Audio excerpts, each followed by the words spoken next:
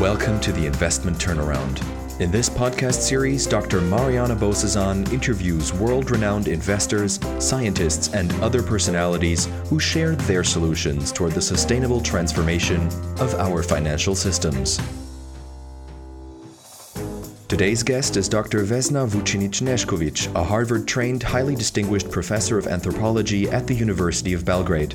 She's a former chair of the World Council of Anthropological Association, WCAA, and a fellow in the World Academy of Arts and Sciences, WAAS.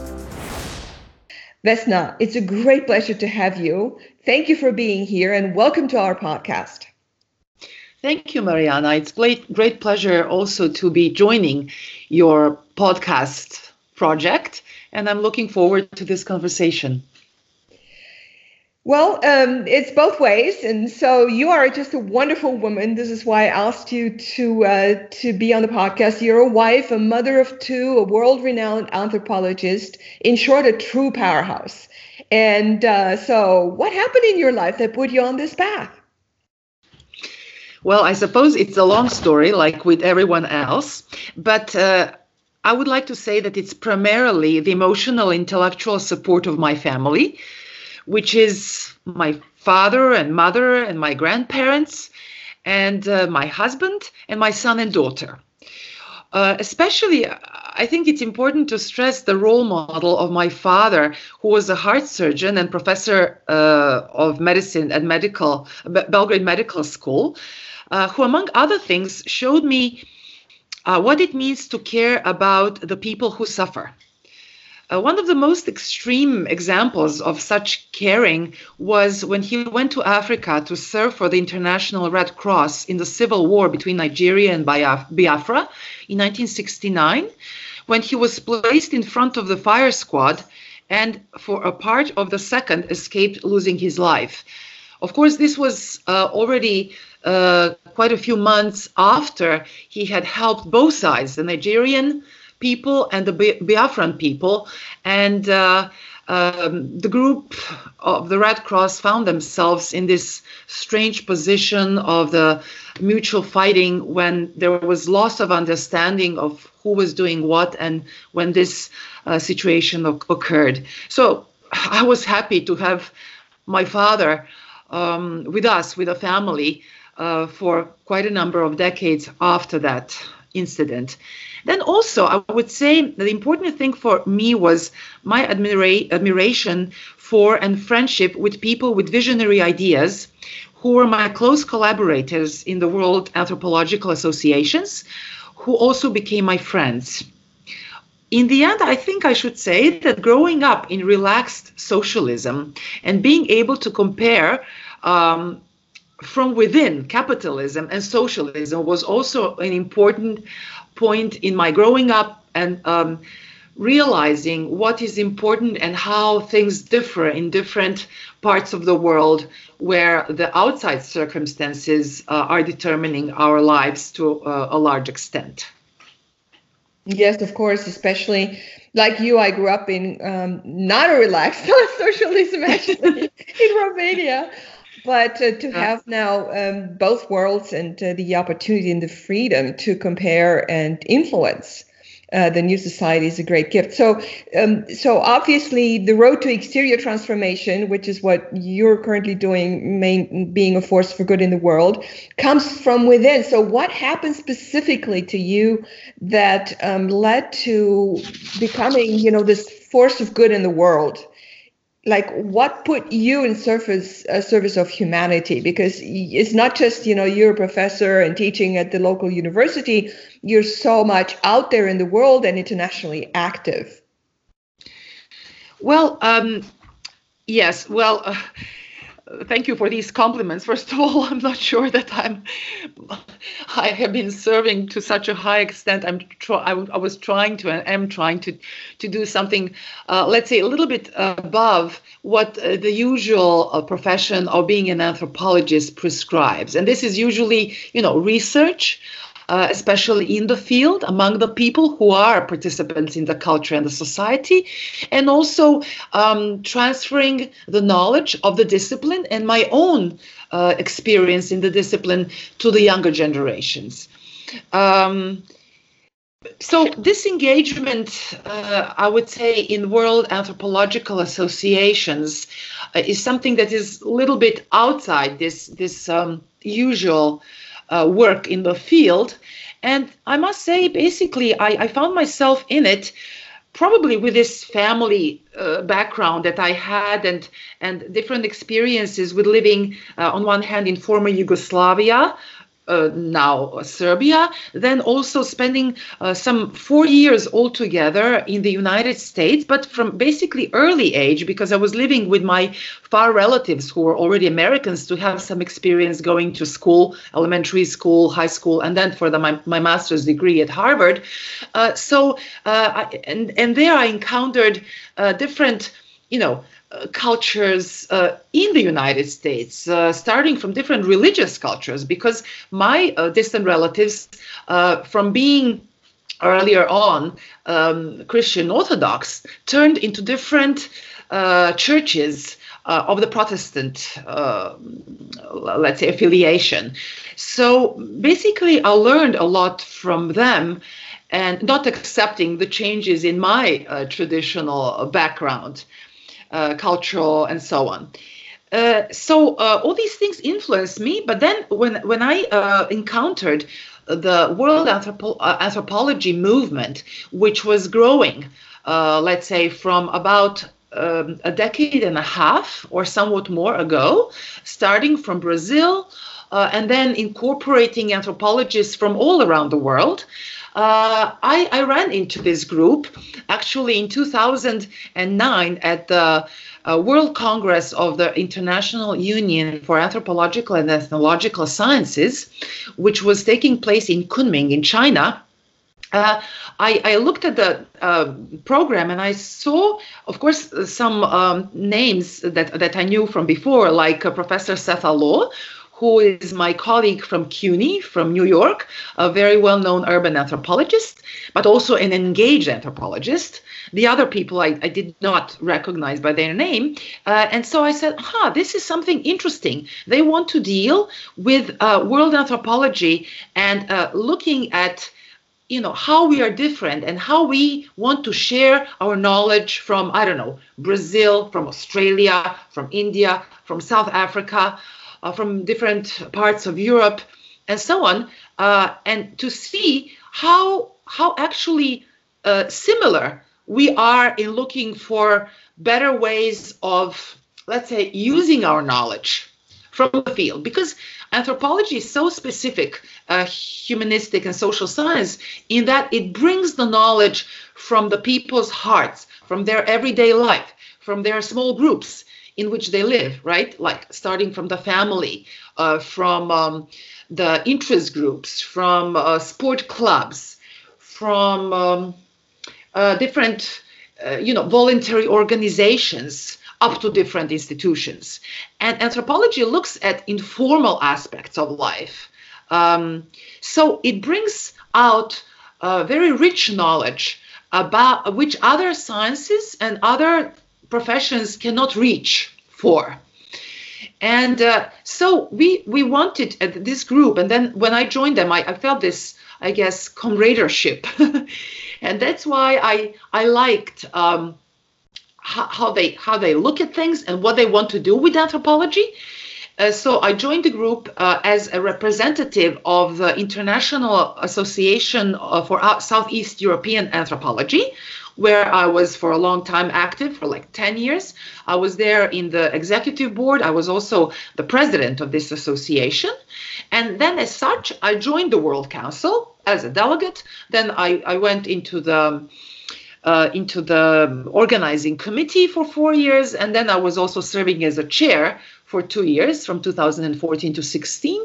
And so we did a lot of things that, as I say, was trying to bring our knowledge and share our knowledge among ourselves, among our associations, also to try to influence the real world.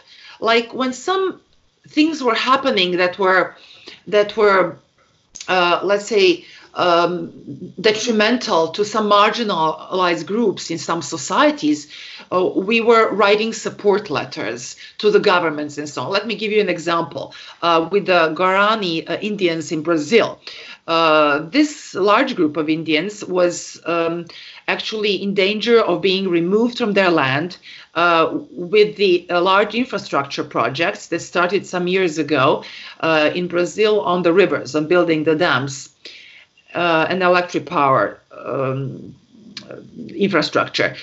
So basically they were the Indians themselves were organizing themselves to influence the government, but then also our colleagues from ABA, this is the Anthropological Association of Brazil, which is very large and very influential and very activist oriented, especially to help the Indian population, the indigenous population. They were writing to the government of Brazil and asking for support of the Indians in protecting them from the detrimental effects of this large project, which government was obviously allowing. And then we were asked, the World Council was asked to also write a letter to the president of the state of Brazil in that same support. We had other similar, let's say, support projects in that regard, but also with the discipline. For example, in some states, some European states, among others, the discipline of anthropology is undermined. It is the government is trying to, for example, classify it under sociology or under some kind of a group of social sciences, which means less financial support, less recognition for the discipline in every way. And so we were writing also letters to these governments and also to other organizations to support our colleagues in fighting for the status of anthropology. So I'm now going, far from maybe your initial question, but these are the things we are doing. And this is where I think our world organizations are being active to do something else than just, pure scientific work and academic work. Yeah, pure segregated. We're talking here about integrating and integrating various disciplines, and because transformation, the way we need it today, has to bring various disciplines, and this is actually tightly connected to the goal of this podcast, which is supposed to entice investors, business people, entrepreneurs to use capital to change the world. So this is very pertinent to our conversation today, because transformation requires capital, of course, and you already mentioned political will and regulations, but also strategy and implementation. So this brings us to our target audience, that is basically investors, entrepreneurs, and business people. Mm-hmm. And so my question to you is, how can your work influence, inform, and guide investors and entrepreneurs to use the capital for, as you mentioned already, social transformation, to implement the UN SDGs and all of that within the boundaries of our planet, because we also have climate change and so on. So from your perspective, how can your work, what is your advice to investors, entrepreneurs on how to create abundance through an entrepreneurial culture within the anthropological context that you're actually studying? Yes, that's a nicely put question. I'm not sure how well I can answer it, but I'll try. Yes, well, the question, the basic question, or the starting question is, can entrepreneurs themselves, with even trying to change their initial mindset, which by definition is the one to create, let's say, capital and to invest it further on, can really essentially help in changing the overall predominant system that is at work today on our earth. And you call it neoliberal capitalism, which is not. Yes. Right. Well, when we look around the world, I think we can say, even objectively, that neoliberal capitalism is the predominant system. Now, of course, it's not the only one. And in fact, this is now the interesting part of analyzing our world today, that the other system that is showing, growth and on one hand, economic growth, not only of the capital and of the state, but of the people living in it, is the system of socialism with market elements, which is primarily characteristic of China, but partially also in some other countries. So basically, I think we should start from looking at what are the benefits. I mean, each national system, because we still basically function within national political and economic systems, right? We should try to be self-critical, turn around ourselves, and recognize how our system influences the life, what it produces for the life of the people who are within it, and also how it influences the people surrounding our countries in the nearby neighborhood and around the world. And then that asks for, of course, as we said, multidisciplinarity, but also a kind of trans-ideological stance. Because in analyzing, even in science, which is trying to be objective, we do always bring with ourselves, especially this is visible in social and human sciences, despite what people say, we bring with ourselves our political and ideological stances, among other things. And this, to quite a large extent, influences the ways we analyze the phenomena and processes and how we synthesize and make conclusions and interpret our scientific results. Often they are slanted in the sense that the scientists, let's say, working and being employed in the Western context, be it the United States, the European Union, whatever, do approach the whole subject of their analysis and also all these other parts of the process, including the interpretation, with this baggage on their backs, the ideological and political. And so this influences their conclusion in the sense that that they're slanted and critical of the other kinds of systems where they do, for example, their field work, For example, it's very hard for the researchers from the West to be objective and not ideological about what's going on. Again, I'm mentioning China, because China is now, a big topic, of course, because of its economic growth, because of its different of the system, because it has a one-party system, which cannot be accepted as democratic from the viewpoint of many others. And so the results are slanted. This is just one example. I'm not going to go into details, but we should be a little bit less, ideological and political about such kind of analysis. Now, this also is connected to how we can look at investment and so on, partially. On the other hand, there is this part which you, I think, with your podcast insist on, and which is the inner transformation.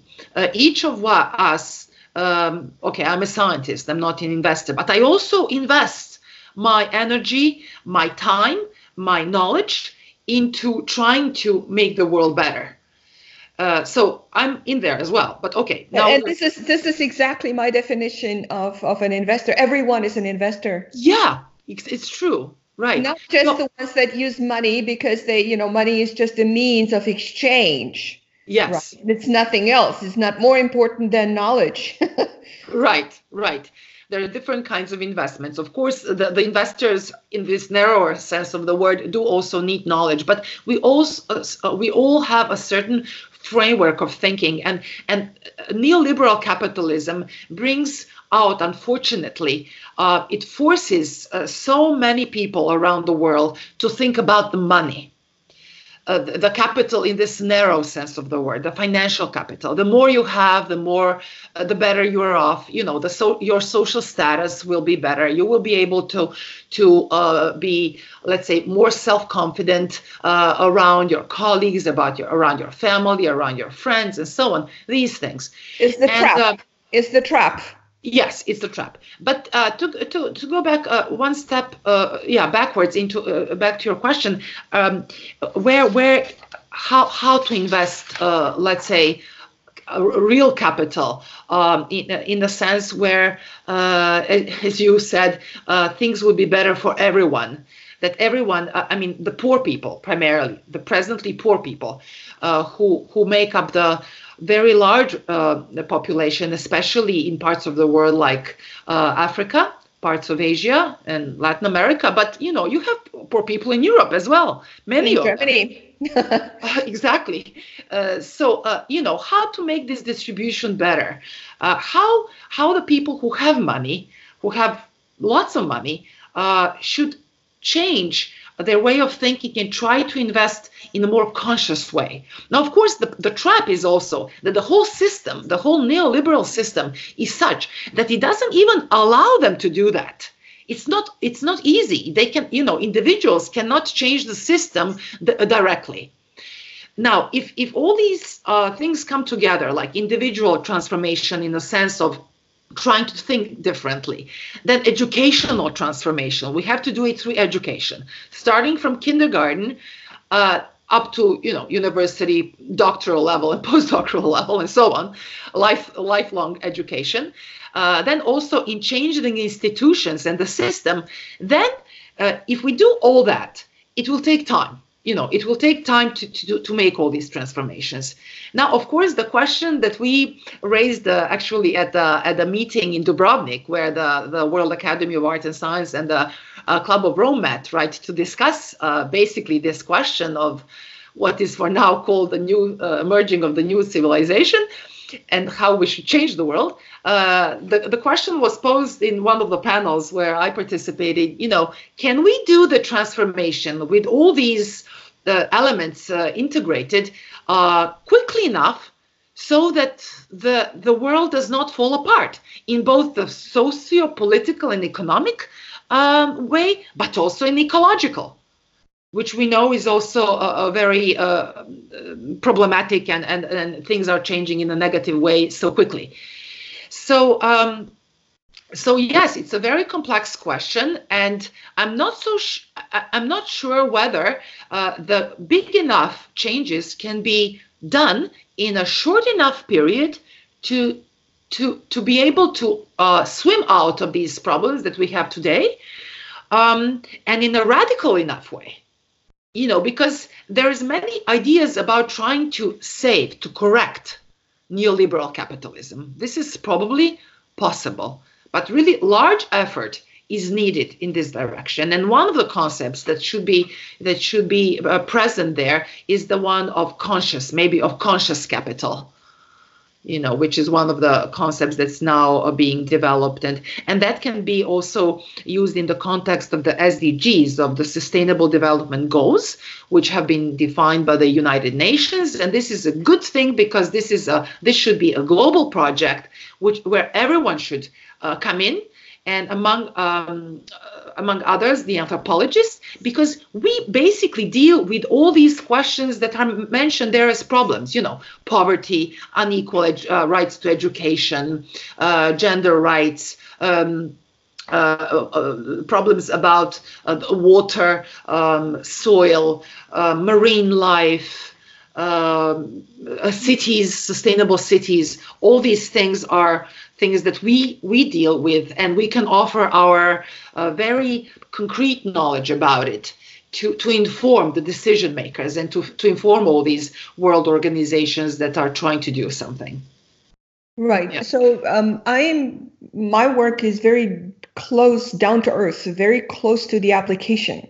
Mm-hmm. And you have also been doing some work on entrepreneurial culture. So can we now go back a little bit to the implementation, away from the theory in general? Because I believe that abundance can be created, through every single individual on the ground. A person who's decided to start a bakery around the corner and goes to his or her grandparents and asks them for some money to open a shop and put a hole in the wall. And so can you share with us from your perspective, how do you see in your country, in your region, the entrepreneurial culture being developed, and how you have also worked on enticing and attracting business people to come back to repatriate them, to come back to Serbia and help on the local environment. Can you share with us a little bit on your insights on the entrepreneurial culture, the investment culture, and how can investors become interested, people who are listening to this podcast, and come in your region and invest and support the development? Mm-hmm. Yes, I have had some experience with that, as you mentioned.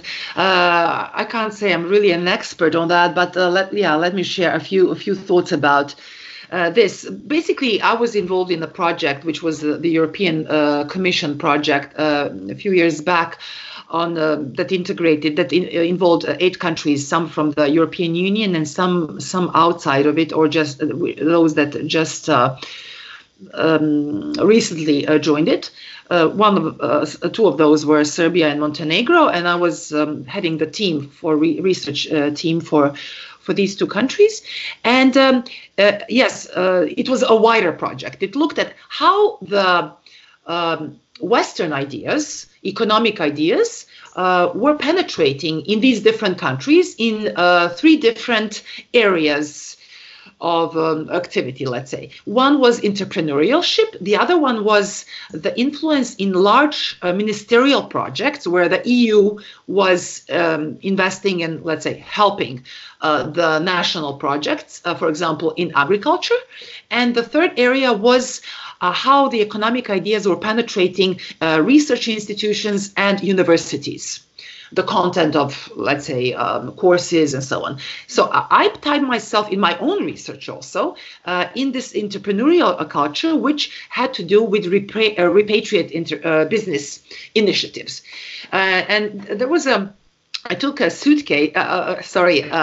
case study of a Serbian businessman who was actually working in the European Union in international companies for quite some years, about 10 years, and then decided to come back. And after working for a while in Coca-Cola, he decided to set up his own small think tank, actually, entrepreneurial firm.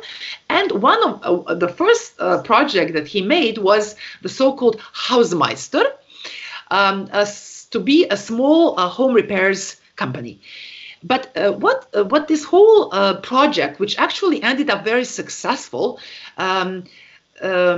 instructed us upon, I followed it for a few years, was that basically this project would have not worked out only on his ideas and his experience from working in the West. What it needed was the input from the inside, from the local experience of local engineers, managers, and so on, Serbian, that is, who brought in their knowledge of the organizational culture from the Serbian, let's say in this case, firms, and which was incorporated into the ideas, let's say more theoretical, abstract ideas and principal ideas and values of this repatriate entrepreneur. So only in this integration, the company flourished.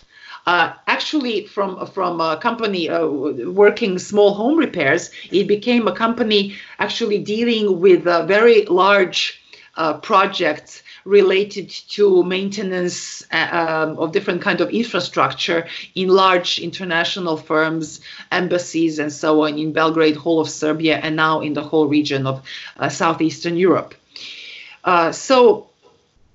Basically, these work cultures can show us, and organizational or business cultures can, when looked at from within, can show us what is really needed, to make a successful company.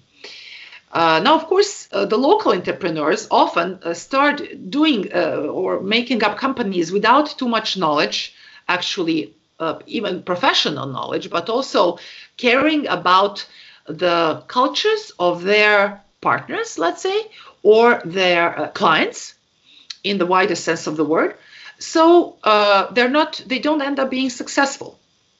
On the other hand, there are outside investors who come in and who I'm sure sometimes do care about these cultural things and things that have to consider from everyday culture, but also from business culture when they set up their company, let's say in Serbia again.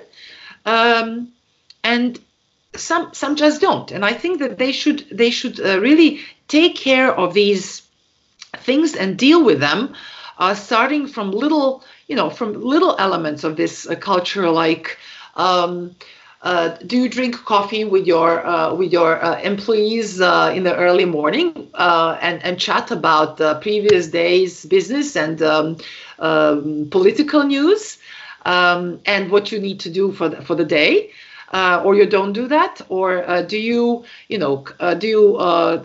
come at work, or do they come at work at 8 o'clock or 9 o'clock sharp, or it's better for them to have somewhat more flexible working time, how they dress at work, how they approach their clients, how they do many different things that vary from one culture to the other.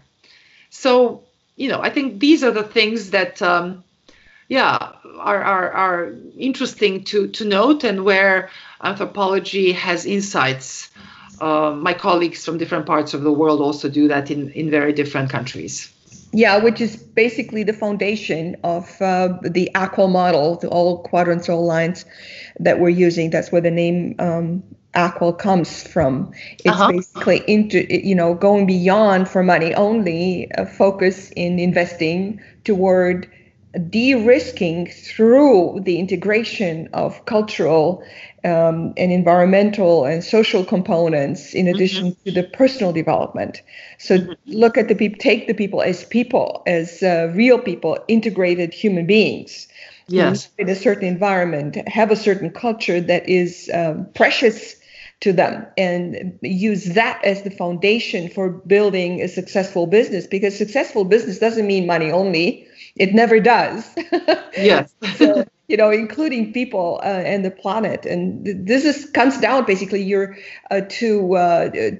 what we stand for. Our motto is the parity, the equality of people, planet, and profit with passion and purpose. These are the 6 P's that are for us so important, because if you focus on money only, then you may get it, but you can't drink, eat, or breathe money at the end of the day if you ruin your environment, your marriage, your culture, your, the water poisoned, and so on. So you're basically, and this is the reason why I invited you on the podcast, because as an anthropologist, you have a totally different lens at looking at the world as the foundation for economic success. And so people better listen to what you have to say, because it's helping them become even financially more successful, because all the factors are important, to the overall success. So thank you for that. I really, really appreciate it. So mindset change is a key factor. And even if people come in with, let's say, with the primary intention to make more money, they will be transformed through the culture in which they built their businesses, which is basically what you just said through the case study that you mentioned. Yes. Yeah. So that's the key, in my view, also to any transformation. as we look in the future, and this is how we met in Dubrovnik, based on the New Civilization initiative between our two organizations. This is the foundation of success. So you are also a famous author, and you've published several books. One is the Spatial Behavior in Dubrovnik, in which you talk again about the preservation and development of culture. Can you tell us? And the other book was also that I was brought my attention to was Christmas Celebration in the Bay of Kotor. And in there you talk about spirituality. Can you put these two factors together in a certain context? Because I believe that these aspects are truly at the foundation of future abundance for us all. Mm-hmm. Yeah, you're right. Well, let me say a few things about these books in the context of our conversation now. And how I, from now this perspective, look at these books. The Spatial Behavior in Dubrovnik, yes. Well, I was interested to see how the landscape, the man-made urban planning landscape influences the everyday life of the people, how they choose their places where they go for everyday shopping of food, how they choose their places where they go to feel spiritual, that is, to the churches, how they choose places where they go for walks or have fun with their friends, with their family, with their neighbors, and so on. So one of the interesting informal institutions that I uncovered as very important for the spirit of the city, for preserving this community sense of living together in the old town of Dubrovnik, I found in the so-called Corso. Of course, locally it's called Gir. Ići Gir means to go into the promenade, to participate in the daily promenade, which mostly happens in the evening hours in Dubrovnik, in the main pedestrian street known as Stradun or Plaza. And basically, it turned out that this is a very important informal institution which reflects the social stratification of the whole city, and also which brings together the people to exchange news, to present themselves in public space, but also for the young people, most importantly, to observe each other, to get to know each other first from distance, and then also establish some closer, friendly, or even romantic relationships. And I uncovered that actually the healthy promenade, the existence of the promenade, is actually the guarantee of a healthy, small-sized or medium-sized city. I accentuate this size because when the city becomes overly large, then you don't really have a real promenade, because then the people don't know each other directly or indirectly. They lose sense of the community and knowing each other in that social direct way. But I'm saying this also because of the transformation and the growth of many cities around the world. We must remember that we have now, the Earth has become the urban society. We have more than 51% of the world population that lives in settlements that are categorized as cities. And so we have to care about the sustainability and the future of our cities. And in that sense, the promenade, its existence, is a guarantee that there is something good going on, that there is enough people there, that the demographic situation is good, that the social situation is good, that the economic situation is good in the city. Because if you take an opposite example where such a thing does not exist, the promenade has vanished, for example, which was actually characteristic of most of the European cities, especially in the first half, well, all through the 20th century, even earlier, of course, but especially characteristic for the southern European part, where you have good weather, you have a lot of days during the year where people can spend their time outside in open public space. And as I said, there are examples where the promenade has disappeared due to different circumstances, which are telling, again, of the negative sides of the development of the city. One of the interesting things is, for example, that economic development that is tied to tourism and to high value of houses or apartments in a city has negative effect on the demography of the city and of the all the other aspects of the life of the city, which the promenade reflects. Let's say just Dubrovnik. We were there a few months ago, right? It's a beautiful city. It's one of the jewels of world tourism and so on. Well, that city has lost its promenade. It has lost its gir. When I did the study, my PhD study there in 1991, this was already the time when the promenade was disappearing from the main street. It moved into the new part of Dubrovnik. But now, okay, these were also turbulent times. There was civil war and so on. But now there is peace and, stabilization and so on. Basically, the promenade has not come back to this city. One of the important factors is that the many people who own their apartments and houses in the old town have sold them out to the foreigners. Because they could gain a lot of money from that, they moved out into the newer parts of Dubrovnik. And so these spaces are used for living only for about a month a year. So there is no people. The old city has been depopulated. So there is no, positive, let's say, circumstance that brings people into the old town for this traditional promenade, which makes the people, makes the city lively. So the only promenade, let's say under quotes, is the pseudo promenade that is practiced by the tourists, by thousands of tourists that occupy the city, which mostly come on the big ships, tourist ships, who stay there for a day or for half a day, run through the city, use the promenade space in a completely different touristy, commercialized way. That is in contrast with the traditional ways of, let's say, walking the city in a serene rhythm and way, respectful way. All that is gone. And so the old city is becoming basically free of such activities which make it a city, which make it beautiful, lively, and so on. You can't have a city beautiful only with its old walls. You have to preserve its heart, and this is the life in it.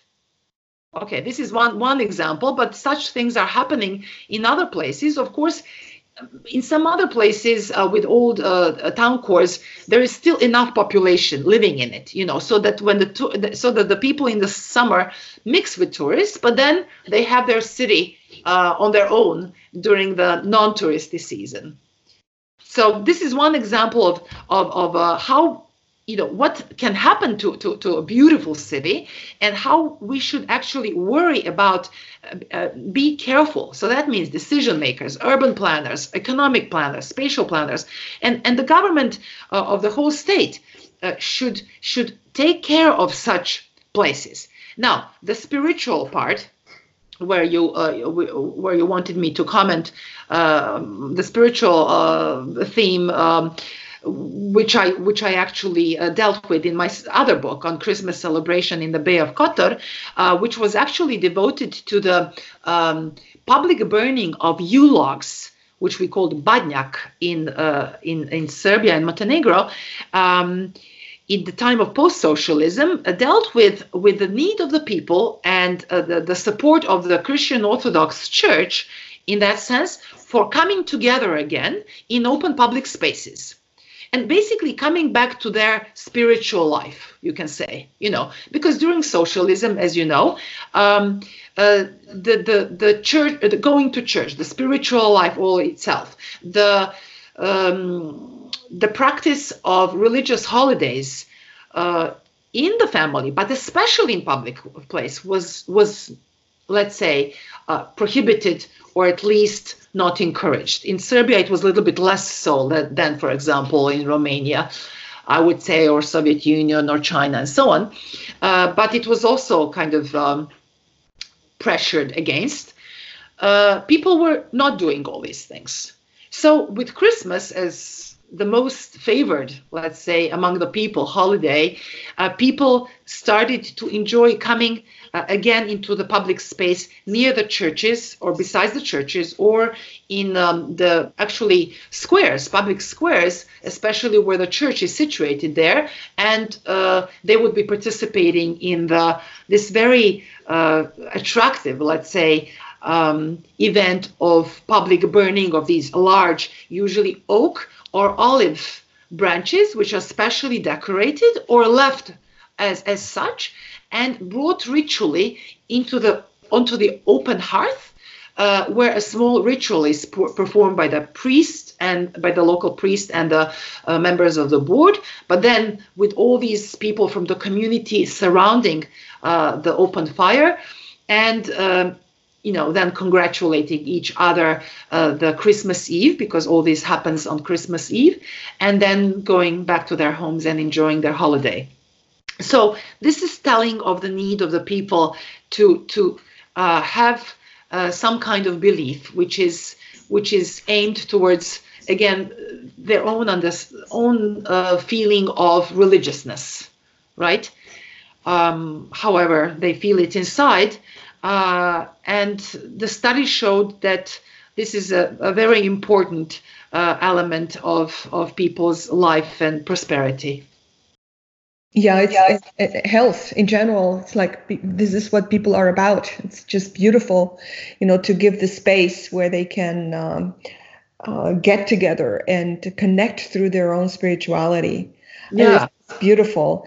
So you've been very generous with your time. I have 3 more questions before we come to an end. So number 1 is, what are 3 specific and most treasured pieces of advice that you would like to give to our audience? Okay. Well, okay, let me put it very shortly. First of all, put your family in the first place. Then be persistent in finding the work that brings you the most joy, because the others, everyone around you, will then profit from this. And then the third is, do not do to others what you would not like done to yourself.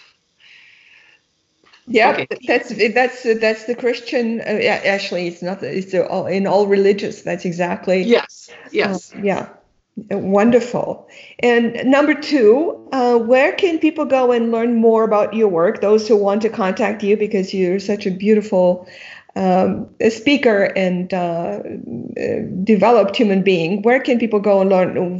What is your website? Do you have a website? Do you tweet? What is your ID? Well, yeah, see, I'm not very organized about presenting myself on the internet in a kind of concentrated way. So basically, information about what I do is spread all around internet, different websites. I don't have my own website.